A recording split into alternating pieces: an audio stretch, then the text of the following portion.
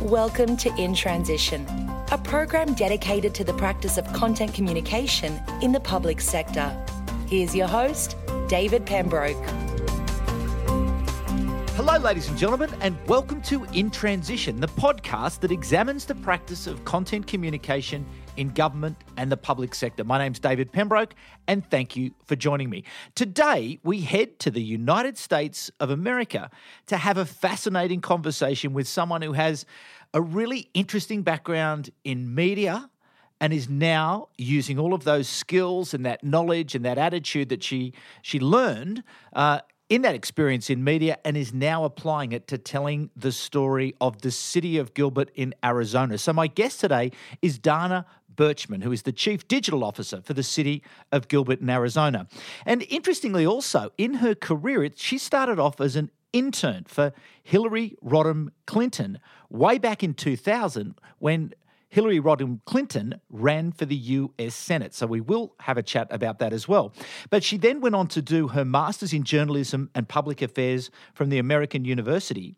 And after that, she found herself working at MTV in New York City as a producer and director. She then went on to work for MSNBC, where she was producing segments for the Andrea Mitchell Show, before it was time to head home to work for the Arizona State University as the Media Communications and Public Relations Manager. But from there, she's now moved on to become the Chief Digital Officer for the city of Gilbert in Arizona, and she joins me now. Dana, thanks very much for joining me in Transition. Oh, I'm so happy to be here. That was such a great introduction. I can't believe I've been all those places and done those things, but here I am. But it's fantastic, isn't it, that you bring that really deep media experience. And I think anyone who gets onto the city of Gilbert channels and starts to look at it, you can see that whoever's in charge of it is a media person. So they're great skills, aren't they, to tell the story of a city? Absolutely. And believe it or not, I'm actually from Gilbert. I grew up here. And when I grew up here in the 80s and early 90s, it was a very sleepy, small town. In fact, we were known at once as the hay capital of the world.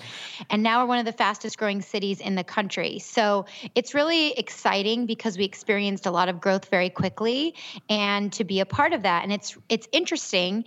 You did this amazing case study on us here in Gilbert, and I thought you did such a terrific job of kind of highlighting some of the great work that we've been doing. And I always find it fascinating that other cities aren't as quickly as we were, I guess, to embrace this whole digital age. And I like to think of it as the rest of the world is doing it this way. And this is how we're communicating with the public in normal life, paying bills maybe through using apps on your phone, the way that we're interacting with people on social media and online. And in Gilbert, we have 250,000 residents, and the average age is 32.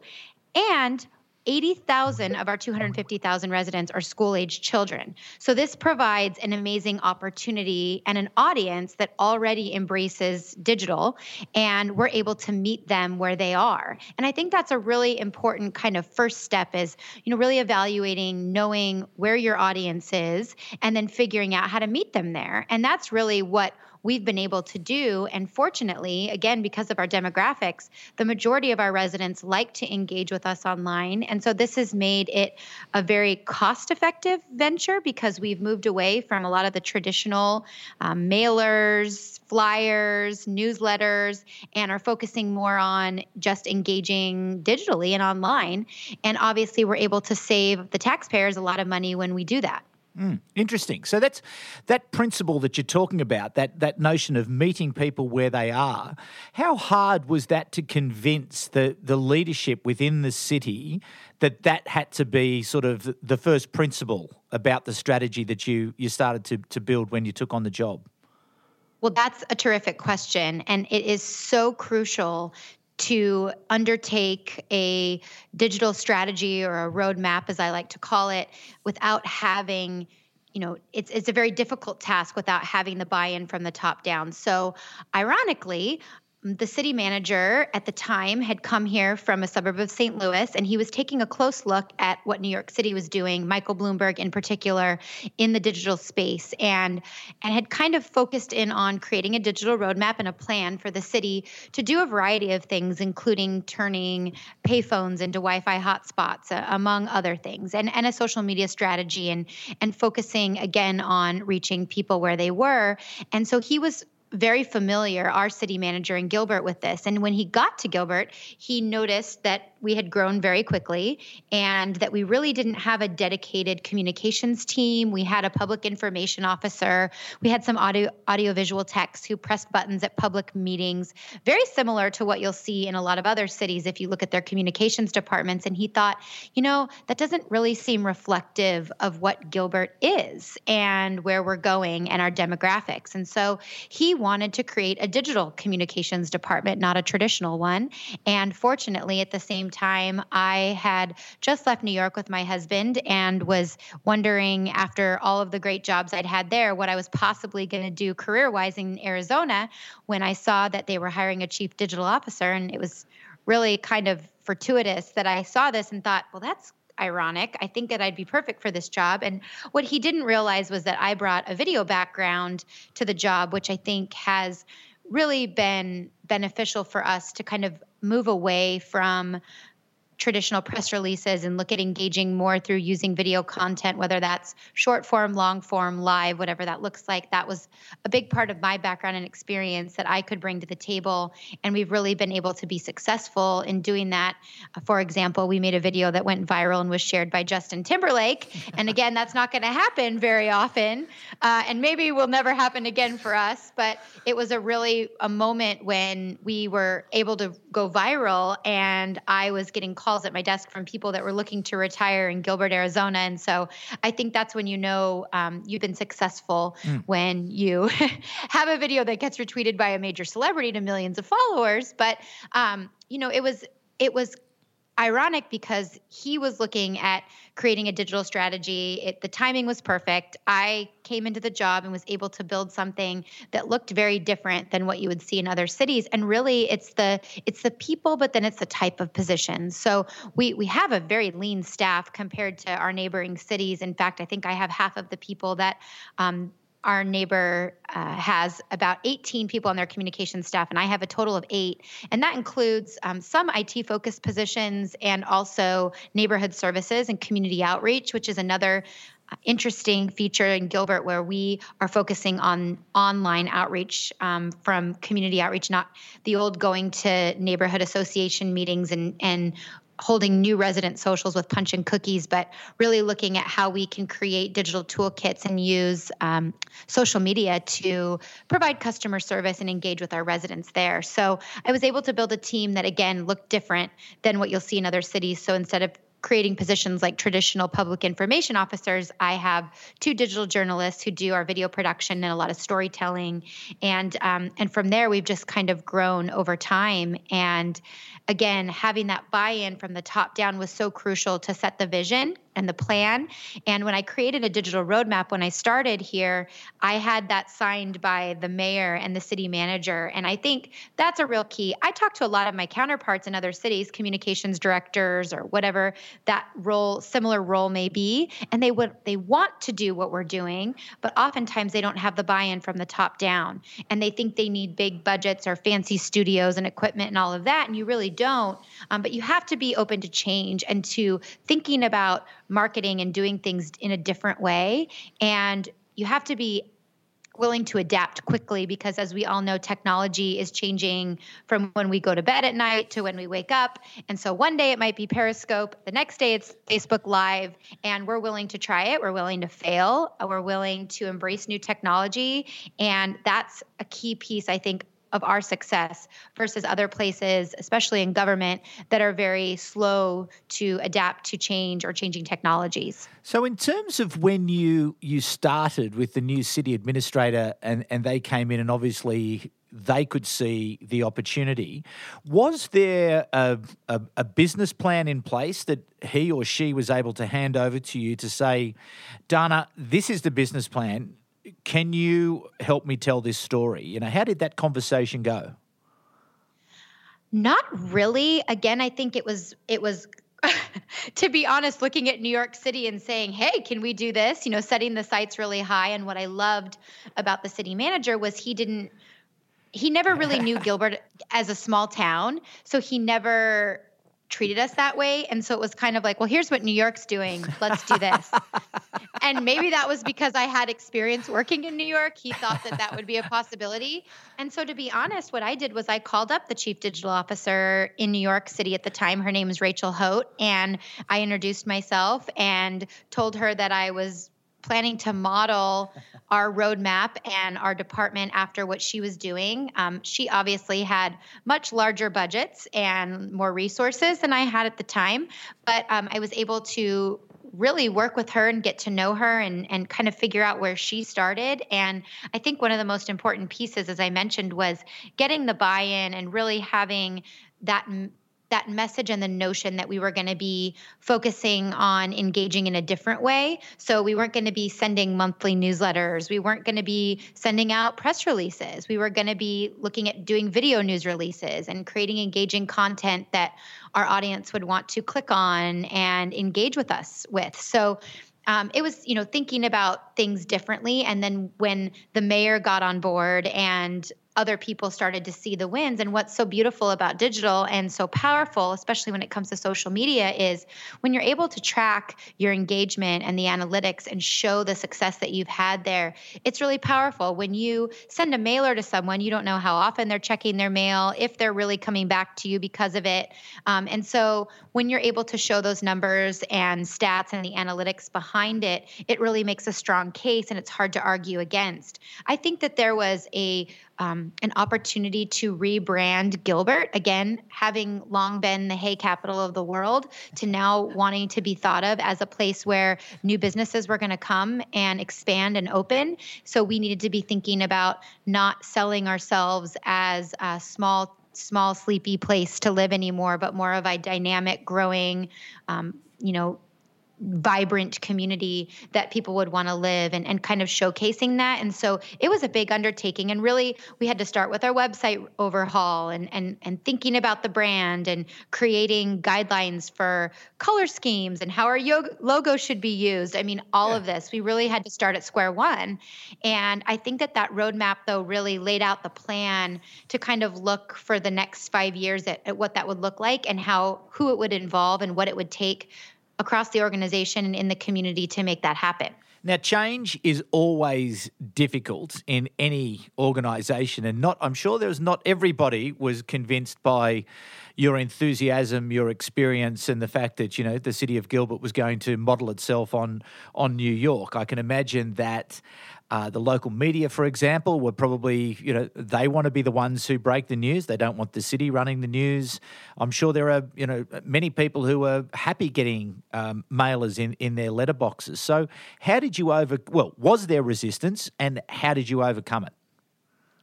You are asking all of the right questions, because what was really interesting when I came was that we had media covering us at the time. In fact, I think we had 4 or 5 dedicated reporters that were only writing about Gilbert, but they were running into a lot of resistance in the town. They would get, no comment, or they couldn't find the right people, they're subject matter experts. And I was really, having come from a media background, a believer in they have a job to do, we have a job to do, we need to find out how to work together to get them what they need so we can all be successful. Now, I have had people ask me, is this, all smoke and mirrors? Are you propaganda. trying to sell something? Is this propaganda? We've had that asked to us, actually. And, my answer to that is, what I have found to be so true is that people want to know about their communities. They want to know what their mayor's doing. They want to know what's happening in their cities. They want to understand what's happening at the local level. And with the dwindling media over time, now we have no one covering Gilbert. So ironically, when I came to kind of create this place that would be, you're right, our own digital newsroom, our own internal news organization that we could help to facilitate, get information to media, but that also we could be telling our own story, because oftentimes that story was about two very vocal council members who might have said something at the dais that made headlines, but it wasn't really representative, I don't believe, of all of our population. And so trying to tell those stories that maybe the media didn't want to cover, and maybe some of the stories that didn't have as much of a more global interest or statewide interest, but maybe had a local interest. So we thought about all of that, and then just having your government be relatable and being able to engage, and especially with our fire department and our police department.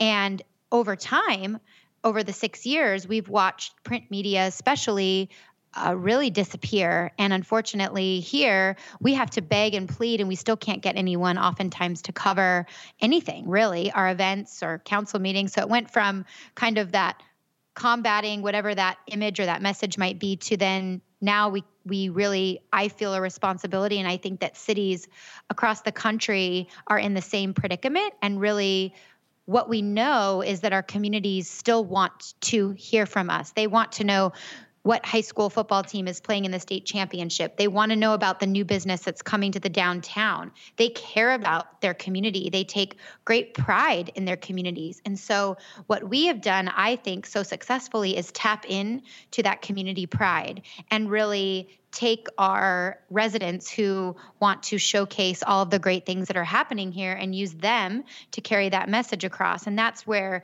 social media is really powerful. And, I think that unfortunately, and we didn't forecast that this is what was going to happen in the industry. And I came from the media industry, so obviously this is something that makes me really kind of sad. However, I will say that I think more and more cities need to be aware that they now have this kind of news responsibility, I say storytelling, or, whatever that might look like, to be able to get that information that their residents want to know out. And a lot of times, depending on your demographics, that is going to still be through some of the more traditional mailers. And believe me, when we have to, if it's for an election or we did a special census, things like that, we will still mail. But it costs me $40,000 to send one small postcard with no imagery, just black and white postcard to all of our residents in our households. So it is far more cost effective for me to not be mailing and paying for postage and printing and all of that,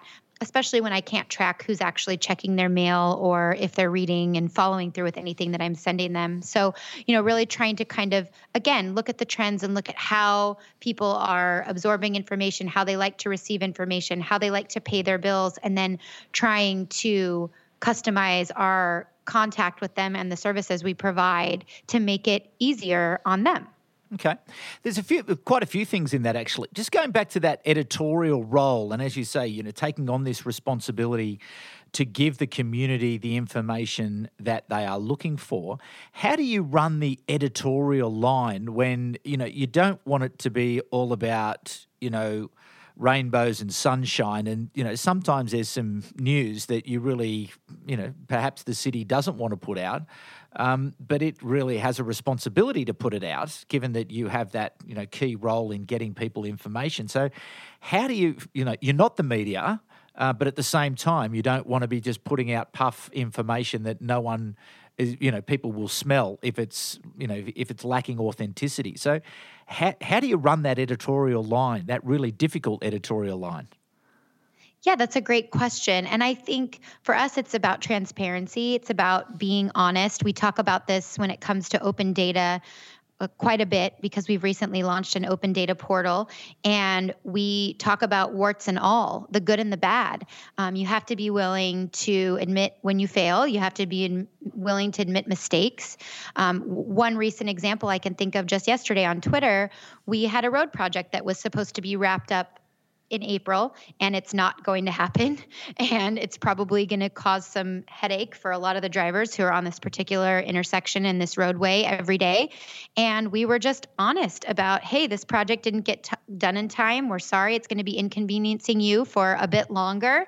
And we apologize and, appreciate any of the feedback you have. And here's some alternative routes. And here's what we're doing to try to expedite this project.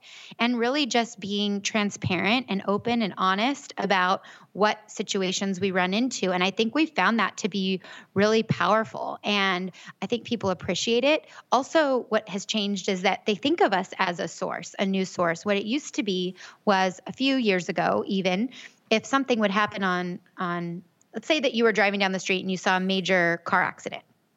Our residents would likely go look at the local news station, so that ABC or NBC affiliate, right, to find that information, because they would have called us or found us and gotten that information and put it out. Now they're not. It's not happening even as quickly that the news media is getting that information out because they are so short-staffed. And so oftentimes what they'll do is just come to the Gilbert Fire and Rescue page. I recently had someone tell me that they were wondering why there was a traffic issue, and they tweeted at us and we responded immediately. And so that's a change too, that instead of going to, and obviously with what's happened in the political landscape in this country, people are a little bit less likely to believe a lot of news sources right now. And so therefore, they're really liking to get as close to the source as possible. So they would prefer to hear from the fire department directly about what that incident is. Now, this is not easy to get your fire and police departments to understand that they can't talk like they're in an ambulance. We have a code 4 at Gilbert Road and Elliott. I'm like, who are you talking to? Are you talking to the media? Are you talking to your audience? So to make that relatable so that people will understand, and obviously they get very nervous about that at times because it could be an ongoing investigation. It could be, something that's a current active situation. However, I think it's important to say something. You don't have to say everything. You don't have to compromise your investigation, but you need to acknowledge that there's an incident here. And we had some interesting experiences early on with helicopters circling overhead and a police department saying, we're not ready to put any information out. I'm like, well, guess what?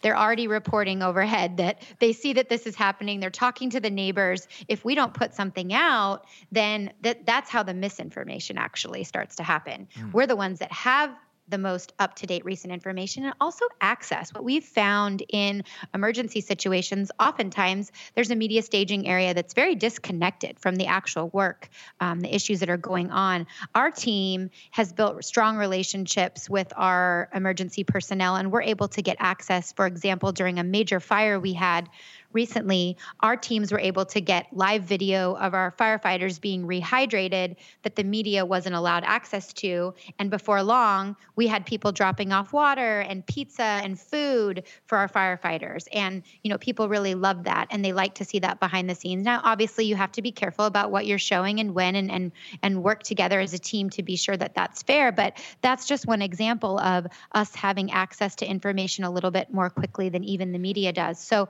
the media is actually telling us quite often how much they love us and how great we are at being on top of it and getting information out and giving them the content that they need.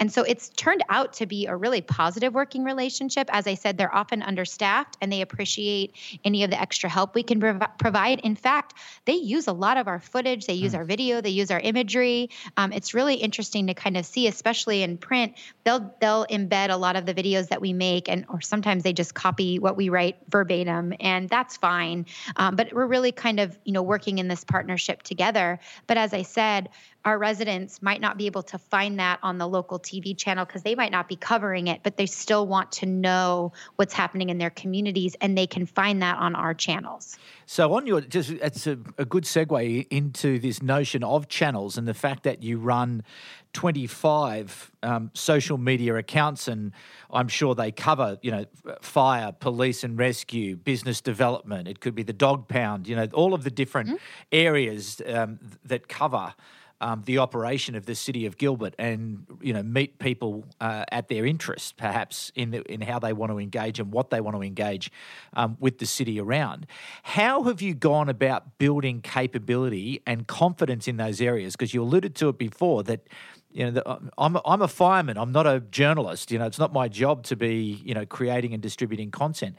How do you go about building capability in those areas so as that they are communicating effectively? Yeah, that's a great point. In fact, a lot of our public information officer positions in our fire and police departments turn over quite regularly, and they are firefighters and police officers that they put in those roles. They're not media experts. So we provide a lot of training. That relationship is really key. And when they come on, the first thing they do is they know to call us, and we are able to get them up and running on social media. And we have oversight over all of their channels. And you said it, it's a variety of things from our parks and recreation to our mayor's channels. We have 7 council members, elected officials that represent Gilbert. We treat the mayor as a spokesperson, so we only run her channels.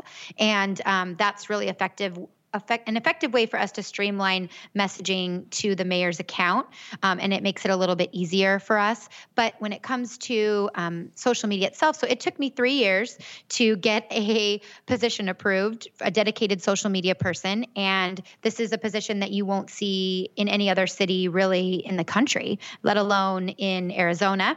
And so this was a foreign concept, and we had comments like, well, what's this person going to do? Sit on Twitter all day? That doesn't seem like a job.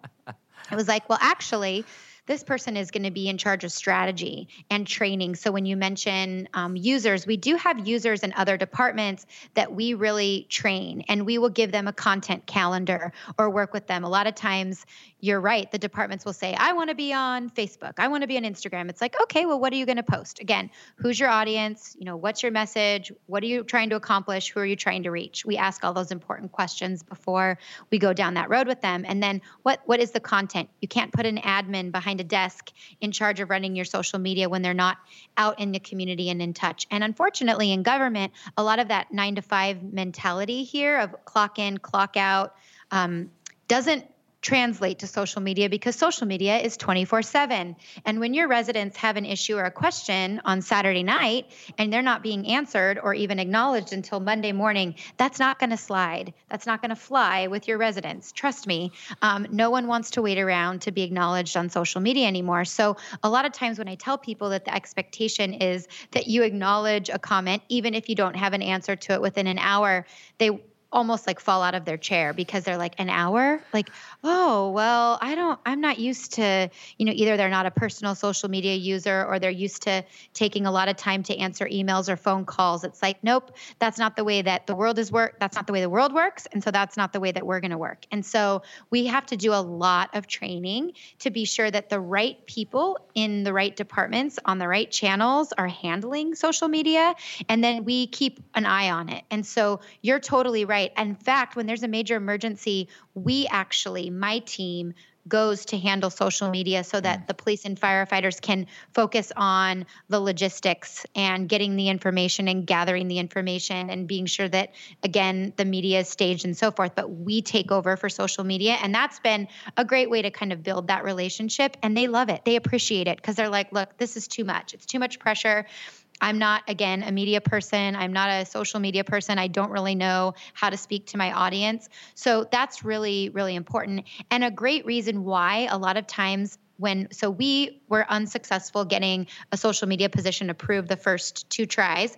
So on the second try, I said, okay, well, can I get a contract to outsource this? Because it was something that all of us were doing when we had time. It was an afterthought. And really, social media shouldn't be that way, because you don't want to be reactive. You want to be able to be proactive and really focusing on the analytics and thinking about your messaging and looking at what's trending and try to attach yourself to those trends or hashtags or themes that are going on. And you can't do that when you are doing this as just another part of your job, right? So on my lunch break, I'm going to go through and I'm going to retweet everything, or I'm going to take a quick pass at social media. And that's how we're managing it. And it's how most people are managing it, because they don't have the dedicated resources to it. So we tried to outsource it. And unfortunately for us, it was difficult because we did have so many channels. The person that was managing it didn't really know the voice, didn't understand the content, wasn't in the organization to really say how the mayor would answer a question, or, what would the fire department say in this situation. And so it was exhausting, because by the time we were telling them what to post for us, it's like we could be posting ourselves, you know? So it just didn't work. Yeah, I totally agree. I'm a firm believer that this capability that you're discussing needs to be embedded and really needs to be on the same floor as the mayor or, the secretary of the department or whoever, so as that they have access to this information so the team can make judgments about, how they need to respond. And as you say, that tone of voice and, the debates and discussions that they're going to be in and that they're not going to be in. But I don't think it's an outsourced function. Yes, and I also think you're spot on about being on the floor in the right department, because I think too often websites and social media get stuck in the IT department, the technology in the basement. And I feel for these people that I talk to that are like, oh, I'm in charge of the website and social media. It's like, but okay, you're a developer for websites, but you're not really a writer or a content creator that wants to be posting on social media. And I see cities do this a lot. And I'm always like, I wouldn't, those are two separate things. But also, again, the website and some of these IT projects, that one thing I've noticed is IT folks don't understand marketing. Marketers have a great ability to understand technology. For whatever reason, we can kind of adapt. And so I firmly believe that many cities get it wrong by putting IT-heavy projects in their IT departments. And then, like I said, no one's going to use them because they don't know about them, because that marketing arm is disconnected. And so you're right, it has to be in the right place and then also managed by the right people. So we finally were able to make the case, but I'll tell you, like I said, it took 3 years. And I had to show us build our audience over time. I had to show the engagement, a lot of numbers. I mean, really, to be honest, so we averaged 28 comments per Facebook post in Gilbert, and the national average, the US average, is 6 comments per Facebook post. So I could show them how many of our residents were really engaging with us, especially on Facebook, because that's our demographic. And then that was a really powerful way for me to get the buy-in, to get the position approved. Fantastic. And so what's next? Oh, what's next? I don't know. So I think there's a lot of things that are next when it comes to... You sound busy. You sound frighteningly busy. We are, because Gilbert is still growing. So as I mentioned earlier, we're not at build out yet. So we expect to add another 100,000 residents over the next 5 to 10 years. Wow. And we're really kind of transitioning from a bedroom community to a more business focused community. So we're having a lot of businesses come and open. And so that's changing the demographics. What sort of businesses are coming to the hay capital of the world? Yes, this is so exciting. So we actually have an area of our city near our freeway. We call it the Tech Corridor. And we have a couple of major technology companies, one that I cannot name, and a couple that are soon to be announced, but big technology firms, consulting firms, mostly high-tech, high-wage jobs, which is very exciting. And we do have a big focus on again, the technology, the healthcare industry. And so when I came here 6 years ago, we were actually second in line to land a major Apple campus that ended up going to Austin, Texas. So we've been competing with a lot of the big cities for a while, but we need kind of that big win. We're actually the test market area for Waymo, which is Google's self-driving car project. And so we're seeing a lot of these partnerships start to come here. I mean, quality of life, cost of living is terrific here. Our schools are fabulous. And we're seeing a lot of interest from Chicago and California companies who are looking for maybe a more affordable, sunny and warm place to do business. So more to come on that, definitely, but really a more focus on bringing high-wage jobs and big business to Gilbert. And we have some big announcements coming up in May that are, I think, going to really put Gilbert on the map for the first time, maybe ever. So that's really exciting. So we're looking forward to that. Also, this whole notion of smart cities, which I'm sure you've heard about, we're really, looking in this space and trying to not just dip our toe in, but kind of jump in and see, what does it mean to be a fully connected city? So every time we're bringing a new business or a new developing a regional park, which we're in the process of doing right now, we want to think about how we can incorporate technology into that, again, to make it something that our residents will enjoy engaging with and, thinking long-term about how we sustain the amazing growth that we've had, but how do we continue to be a best-in-class city for years to come? Yeah, and I think that's the key, isn't it, really, that if that's the aspiration, if that's what the city has got to do, its storytelling capability across all of its channels in all of its forms has to actually match the aspiration. Because if you don't match the aspiration, there's that, it falls away very quickly. So It doesn't surprise me that that's where you're pushing for yourselves, given the investment and the skill that you're bringing to the way that you're presenting your story. And it'd be interesting to know, whether or not or how much the way that you have presented the city through the storytelling over the last few years has influenced some of the decisions that these companies are making. I like to think it really has. I do hear from other people that it has, so that's a good sign. I actually think that it's been powerful to get some feedback from people who have said to us, wow, I never had even heard of Gilbert, Arizona before. I had no idea, which is really amazing. We did have someone recently tell the mayor and I that they can't believe how much, the image of Gilbert has really changed. And so we are seeing that, especially in our downtown. We're seeing a thriving downtown with really hot restaurants coming, lots of interesting retail, some cool opportunities for living where you can kind of live and walk to all these hot spots. Nightlife. We finally have nightlife for the first time, which we've never had. So I think it really is paying off. I think especially to that younger demographic, the millennials that are thinking about where they want to live and work and play. And Gilbert is a top place for that. Who would have thought? When I grew up here, believe me, I did not see this coming. But again, it's that storytelling that has got to be it's the blood that's pumping through the ecosystem that's, changing people's views. That's, that people are seeing the stories, they're seeing the examples, and over time, obviously, it's changing people's attitudes. So congratulations on all your success. It's wonderful, to see it. And it's funny. I stumbled across the Government Gone Digital podcast just one day and started to listen to it, and then got online, had a bit of a look around, and it was just stunning to see what you're doing there. So congratulations. And I'd encourage anyone with an interest in storytelling in government and the public sector to get online and just have a look and see what Dana and the team are doing there with I'm staggered that there's only 8 people in your team that's being able to pump out as much content as you are at the moment, as effectively as you are. So it's a great case study. So congratulations. And I look forward to coming to the city of Gilbert. I generally come to the States.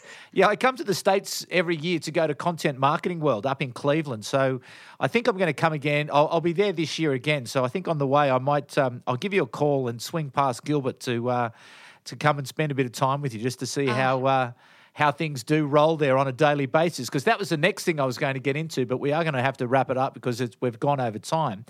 And we may come back, we will come back actually in probably in a few months' time. But what I'd really like to get into is the work process. What does a day look like? How do you start? Where do people do? What are things, to get right into that nitty-gritty. So I think we'll do that next time on the podcast. But for the moment, Dana, thank you so much for joining us in Transition. A great conversation, wonderful insights there, so much that people can take away, and good luck with, continuing to transform the reputation of the city of Gilbert in Arizona.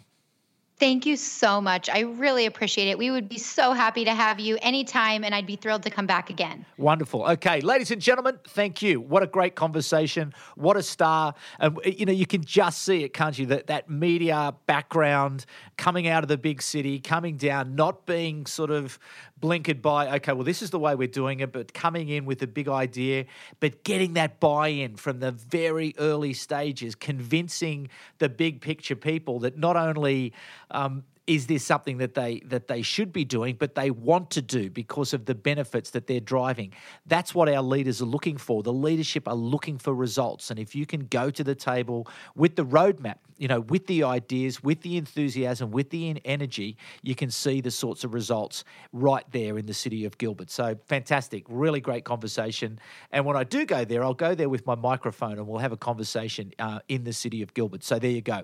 Anyway, thanks very much for coming back once again, ladies and gentlemen, and we'll be back at the same time next week. But for the moment, it's bye for now. You've been listening to In Transition, the program dedicated to the practice of content communication in the public sector. For more, visit us at contentgroup.com.au.